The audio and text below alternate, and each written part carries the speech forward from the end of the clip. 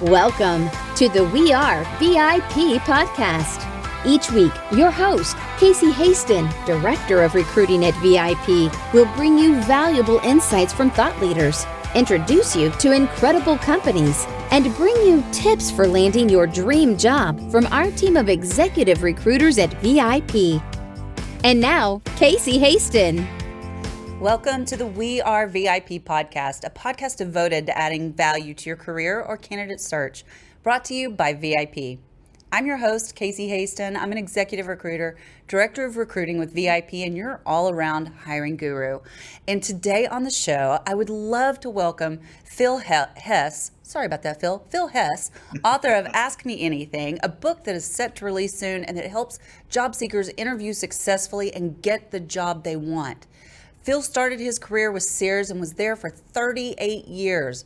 Part of his role was to recruit for their elite program, which admitted only 350 trainees per year. This experience helped him craft an interview strategy that helps candidates make a lasting impression on their interviewer. And he is going to share all the good stuff with us today to help you land your next job. So thanks for joining us, Phil. Oh, thank you so much. It's a real pleasure for me to be here with you today. So, I know. Thank you. You know, I love to start the show with talking a little bit about how we got connected, because we all know it's not what you know, it's who you know when you're job seeking, right? So I like to form those connections for the audience. So how did you and I get connected? Well, you were talking to a friend of mine, Tracy Jones, who is the daughter of my mentor, Charles Tremendous Jones, who I worked with me for 35 years. And he was the one who I actually give him credit for bringing me out of my shell maybe 40 years ago. So that's how we started talking. So that is so amazing. And Tracy is going to be on the show a little bit later, and how I got connected to her is amazing. And it's really crazy, but I'll give you a quick little clip. So originally I had a guest on the show who was also mentored by Charlie Tremendous Jones. And as a podcast gift, he gave me 2 of his books to get me started. And I'd never heard of him before, right? And I was like, this guy is amazing. And so later on, a friend of mine introduced me to Tracy. And right beforehand, I started doing research on her, because I like to research people a little bit before I talk to them. And I was like, she's the daughter of Charlie freaking Tremendous Jones. OMG. Right. So it was a really fun experience. And then she was telling me about your book and everything that you've got going on. I was like, well, he needs to come on the podcast too. So here we are. Excited. Yeah. It's great. So let's dive into your content just a little bit. Okay. So one of the questions that, and I prep my candidates for this very question. So I'm curious to see what your take on it is, as opposed to my take, which is probably very similar. But one of the questions that they get is, tell me about yourself. And it's so wide open, right? So why is this question so difficult, and how do you encourage the people that you're coaching to answer it? Well, it's funny because of all the thousands of people that I have talked to, when I ask that question, they know it's coming, but they don't practice. So they don't go and think about what they're going to say. In their mind, they're thinking about it, but what are they going to go and say when the question actually comes? And the other day I was with a class, and I said to the class, so what's the first question you're going to get during an interview? And they said, well, tell me about yourself. And I said, and what's the last question? The last question is going to be, do you have any more questions or anything else you want to add? We know the questions, but they don't think about it and they don't practice it. It's almost like practicing your 30-second elevator speech. And what I find is that if I can go and get people to think about it and make their plans and hear themselves talk, they're going to be a lot more productive. They're going to go and feel more comfortable. And that's what I want. I want them to go in saying, this is my interview, ask me anything you want. And everyone knows about it, but no one practices. That is so true. And so anytime I am coaching, because I prep all my candidates before they go meet with our clients, and that's the first thing I bring up. I was like, this is going to be the icebreaker question. Tell me a little bit about yourself. How are you going to answer that? and we go through it because that is like the first question. That's the first 90 seconds. And that's when they're going to decide if they like you or not. Mm-hmm.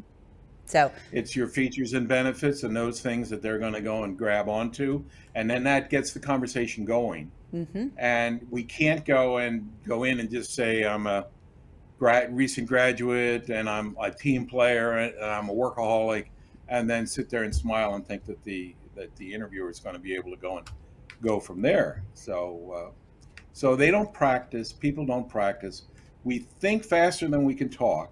Mm-hmm. So we think we know what we're going to say, but then when we try to get it out, then that's when the ahs and the ands and you knows and those things start to come in. So I have people try to go and figure out exactly what they're going to say for the specific reason they want to say it. So I think that's beautiful. One of the things that I coach around this is I encourage my candidates to look at this more as a commercial rather than an elevator pitch, because there's a couple of things that commercials have to keep us from changing the channel. And one of those is that it's short and sweet and that it has a hook. And then I give them an example of my hook. You want to hear it? See if you like it? Sure. I'm not going to give you the whole thing, the whole speech, but let's just say that I was going to interview for a new recruiting job, right?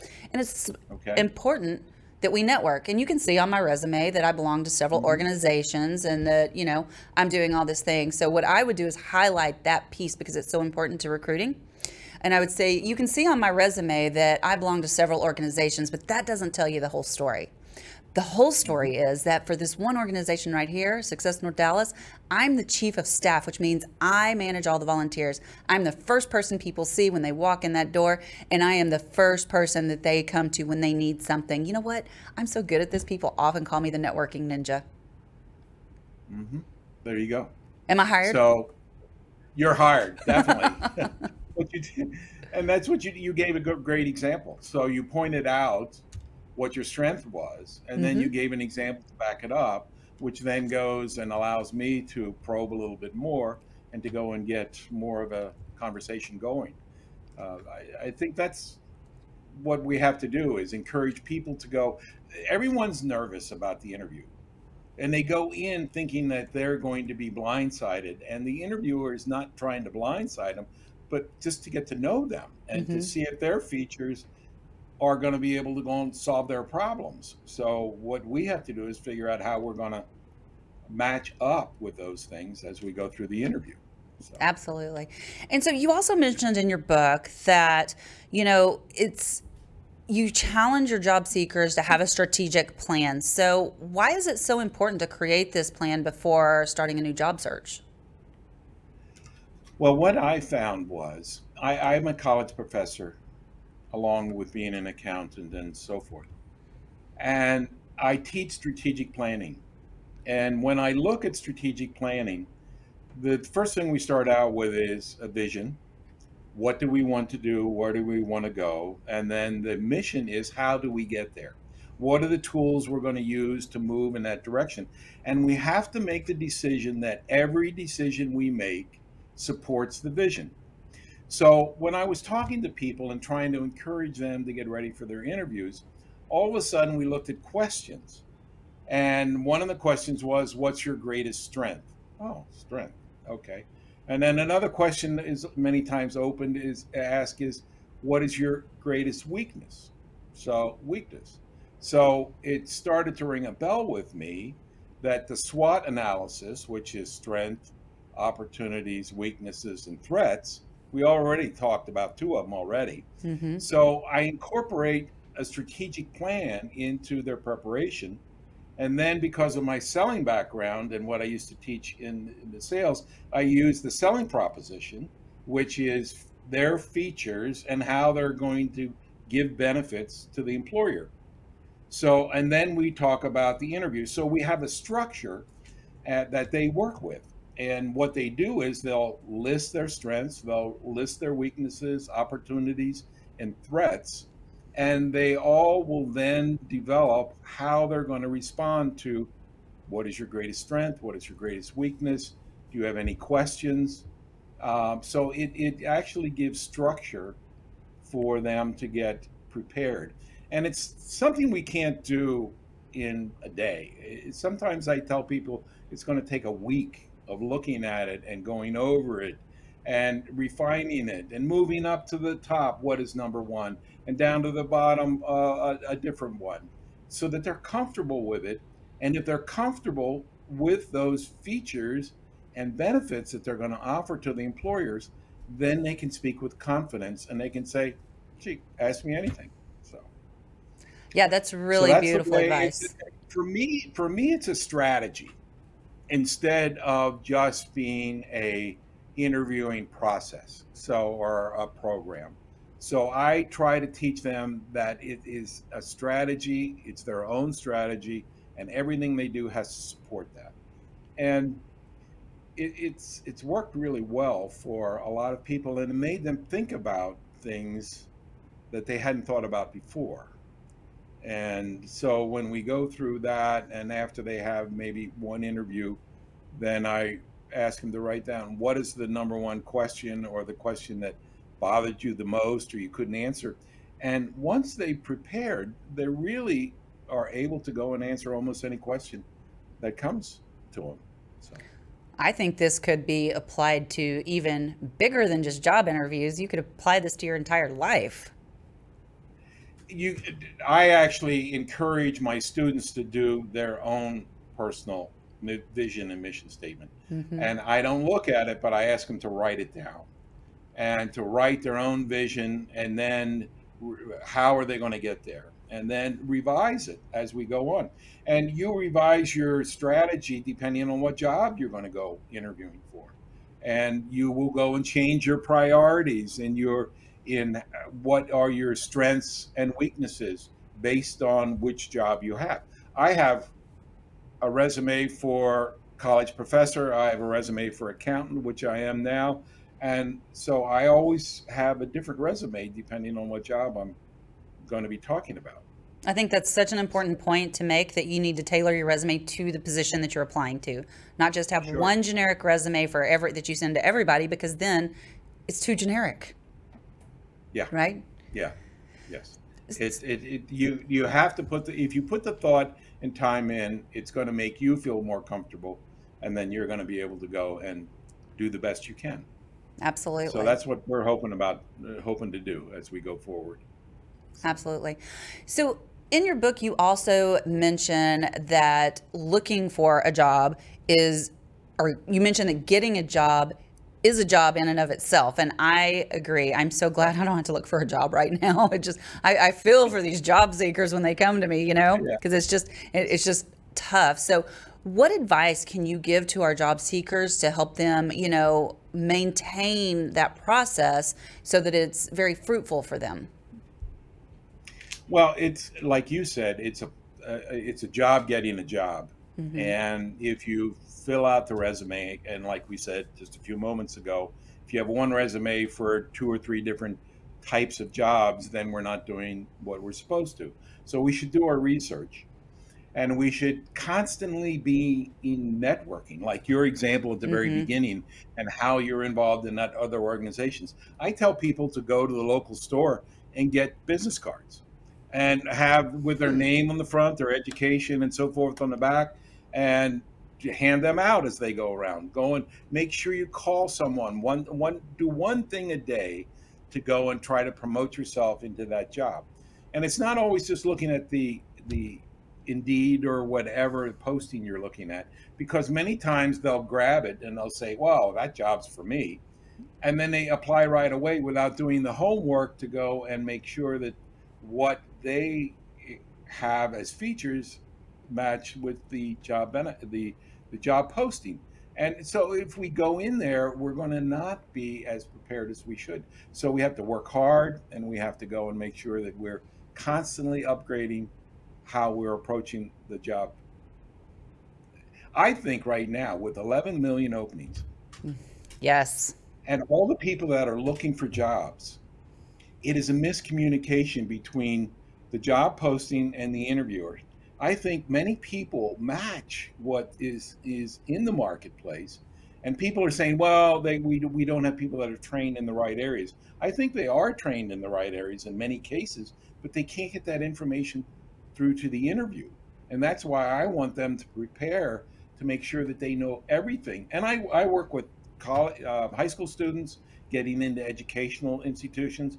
I work with college graduates that are just getting their first job, and then people that are promoting and so forth. Everyone has to look at it slightly different, but in the same way. In the same way. So. I agree. And I think that it needs to be, people really need to understand that, especially me as a recruiter, I look at resumes for about 10 seconds. And if you don't catch my eye, and if I don't see what I'm looking for immediately, I'm on to the next one, because I get hundreds and hundreds of resumes, right? I don't have time to go in depth in them. So it's so important that you really offer up your true experience. For example, if a company says they need NetSuite experience required, make sure NetSuite is bolded or something on your resume so that they can see it. Make that your prime focus of what you want to share with them. And real quick, something else I wanted to share. VIP is always about giving value first. And so one of the things that we've put together and I would love for you to take a look at it at some point, is a free job search tracker for candidates, or it's free for anybody that wants to use it. And it's, it's put together by our marketing team, and they did a really great job for it. So we'll have that information in the show notes for people who want to, really take this advice and move it to the next level, because it's so important to keep up with this stuff. So we talked a little bit about the SWOT analysis, but I want to go over that just really quickly one more time. How is that going to help us in the job search? Well, what it does, it allows you to match your strengths with the job posting. So for example, if you have a job posting and you're looking at it, do you have the computer experience? Do you have the time? Do you have the licensing and so forth? So you have to highlight those. If you look at it and you find areas that you aren't totally in sync with the job posting, then what you would do is try to go and look as to how you're going to solve the problem. I think most people, when they do a job posting, they put everything they want. And it's very few candidates are going to be able to fulfill every one of the features in the job posting. So what we want to do is make sure that we accentuate the things that are going to go and make the difference. And so many people are afraid to go and really talk about their strengths. And they have a difficult time in speaking positively about all the experiences that they have. They almost feel embarrassed to do it. And the thing that I try to point out is you have to give good examples like you did at the very beginning. And if you don't give good examples, then you're not going to be able to go and get that second interview or the job offer. So as you look at the job posting, look at your strengths, figure out how you can support that with your interview example, and then make sure you keep coming back to those. And if the interviewer doesn't ask about them, you should have in your mind those things you want to make sure everyone understands. And I'm not asking anyone to memorize questions. That's the worst thing we want to do. You buy a book and you have 150 questions and answers. I don't know how anyone can do that, because when I talk to the people that I'm working with, I say, are you going to have a teleprompter when you do your interview? No. Are you going to be able to use notes? No. So don't memorize. Talk to yourself. Hear yourself go through those things. See if it makes sense. And then you'll be able to go and communicate very easily without trying to go and figure out what you're going to say next. So I love what you just that answered your question. Yes, it did. It was a great answer. And I have a follow-up to that, because, you're saying talk to yourself so you hear yourself. But I've even encouraged my candidates to go a step further and record themselves and play it back. Yes. Yeah.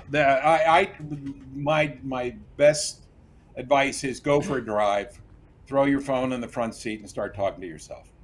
And then play it back. And you're going to go, because you're distracted. First of all, you're driving safely. I mean, I'm not So you're driving safely, but you're doing something else. You're not staring at a mirror, which some people say do that, and that's so distracting and unnerving to do that. So do something else. Walk around, go for a walk, and tape yourself, and hear your word flow. I even have to tell people in the morning, make sure you get your voice going, Yes. to exercise your voice, to make sure that it doesn't sound like you just are saying the first words of the day if you have a Zoom meeting or a interview in the morning. So it's little tiny things that my process is to get you so comfortable with what is going on that you can sit down and be somewhat relaxed. No one's going to be totally relaxed, but you can feel in control. And I try to get them to look at as much information as they can about the job posting, the company, and how they fit into that for them to go and do a great interview. I think that's amazing. Going back real quick to the strengths on the SWOT. Yeah. So how could someone identify their own strengths and, so they can highlight those on the resumes? Or do you have a couple of questions that you ask? What does that look like? Well, what are you good at? What do people come to you for advice for? What do you excel in? Where have you been recognized? Where are you most comfortable dealing? In front of groups, in teams, not in front of groups, with particular systems? What systems have you been exposed to? Have you done any training? How do you interact with how would people describe you? Those things will generate with you what you are good at. And what happens is we overlook many of these strengths. We take it for granted because we've been ourselves all our lives and we've had a lot of experiences, but we experience life differently than anyone else. And we're all individuals and we're all special. And we can't have a generic type of answer. The same as we can't have generic questions at the end of the interview when we go. And it's funny how now you can always tell what article they read because everyone has the same questions at the end of the interview. And what we want to do is make sure that we drill down to the point where we really know what's going on. So it's a conversation. It's not an interview. It's a give and take between two individuals in a very open and comfortable way, as comfortable as it can be during the interview. So I think that what you just said about the questions that, the same questions that everybody asks, that is one thing that I hear from my clients all the time. They're like, they all ask the same questions, Casey. And so I started really coaching my candidates. I'm like, don't Google your questions. You can Google them, but don't use those. You can use those as a basis, but really be curious. Come up with your own that shows that you're interested in the company.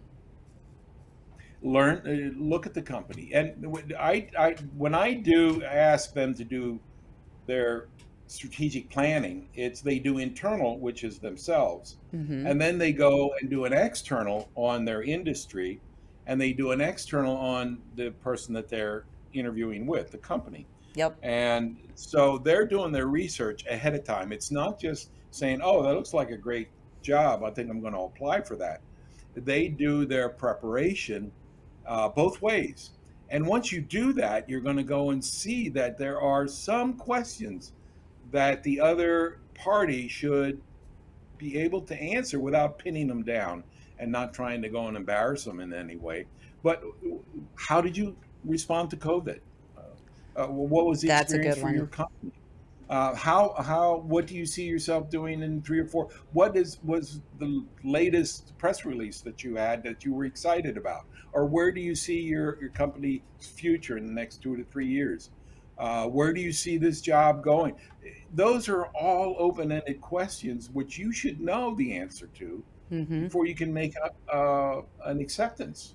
And I try to go and prepare people so that if the interviewer looks over and says, you got the job, you're hired, would you take the job or not?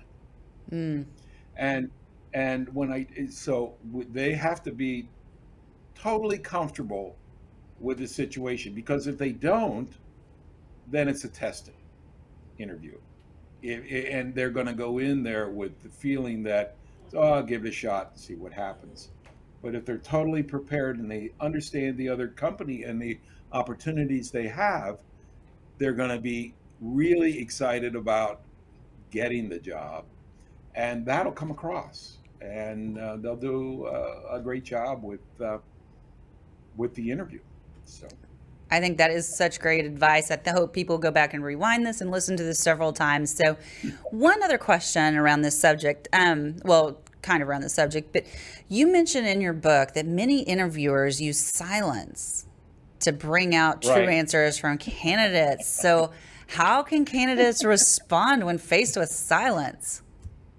Well, it's when we're trained as interviewers, and I was trained way back by psychologists, and I was trained by the HR people.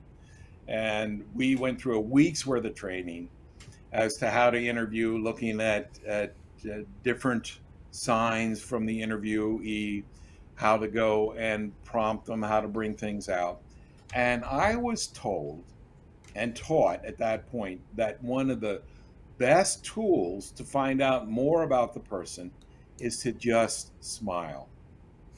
Let them give the answer and then just sit there, cross your arms, and just smile.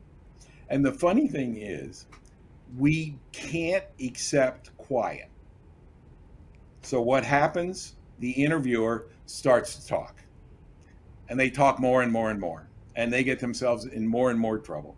And they start to now not know what they want to say. So the ahs, the ands, and your no's come out. And what I tell people is, don't be surprised if something like that happens. So what you want to do is just keep control, smile, and ask the person, would you like to hear more about that?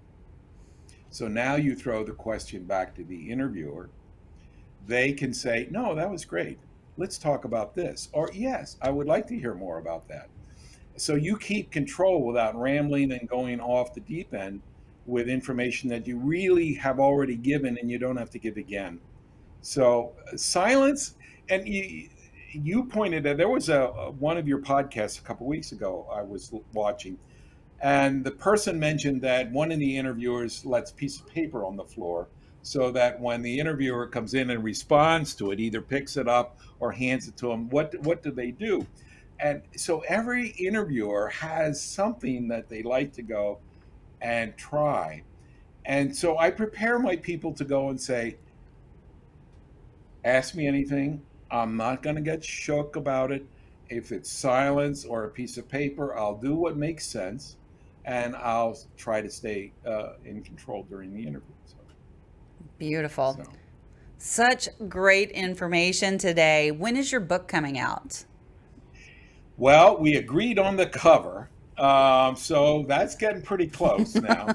So we're hoping to get it out by the beginning of October. That is fantastic. Beginning of October. And congratulations on that. That's huge. Thank you. Thank you. And it's something that's been coming. I didn't realize I had the book in me, but my experience has always been to help people get jobs. And I was always doing it for all my students, for my employees, because the better I treated them and helped them, the better student they were and the better employee they were. So as I started to go and help people, and my phone's ringing all the time. Can you help my daughter? Can you go and help me? Oh, can you help my husband? I thought, well, it's about time that I go and share the ideas, because it's been successful so far. So that's what we're trying to do. Well, thank you for your giving, your give back, for always giving value first. Certainly appreciate that. But we are almost out of time. But before we finish up, I've got to ask you our 3 VIP questions.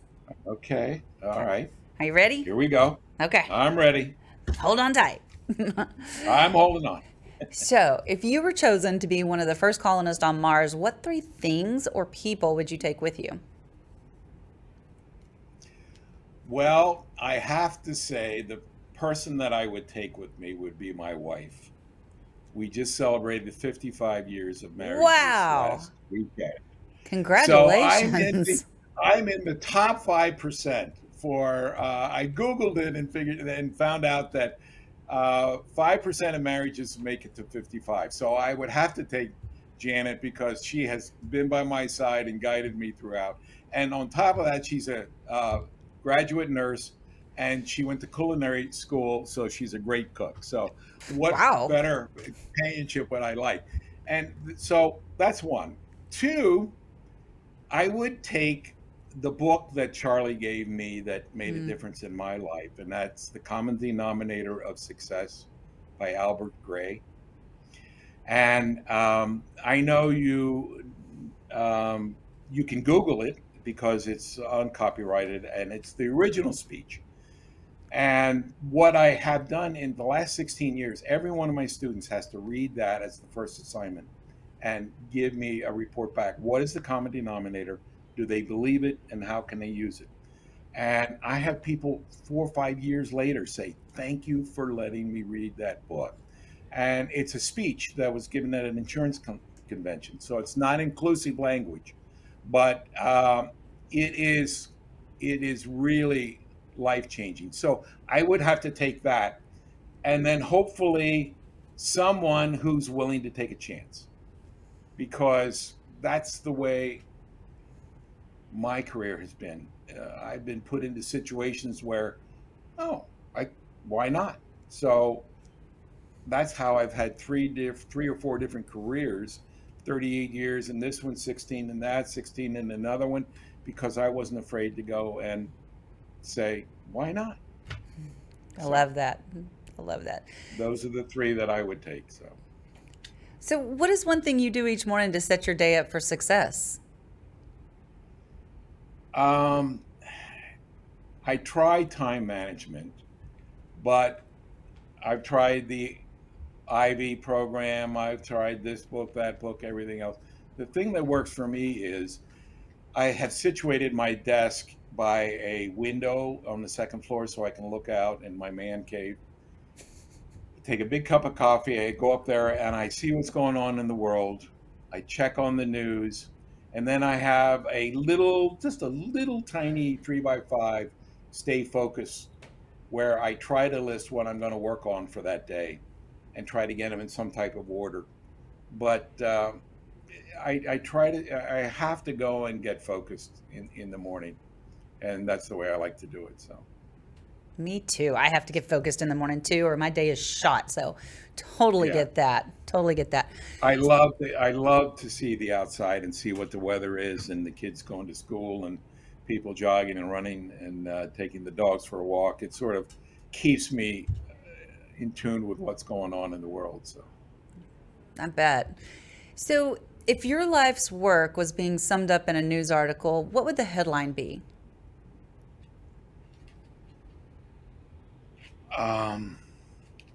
Phil doesn't know what he wants to be when he grows up. I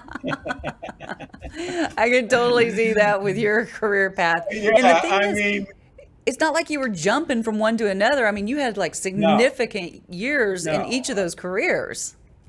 Yeah, I had 38 years in one, and then I retired for 90 days. And during that time, I received my MBA. My college professor hired me into his public accounting firm, and the university asked me to be an adjunct professor.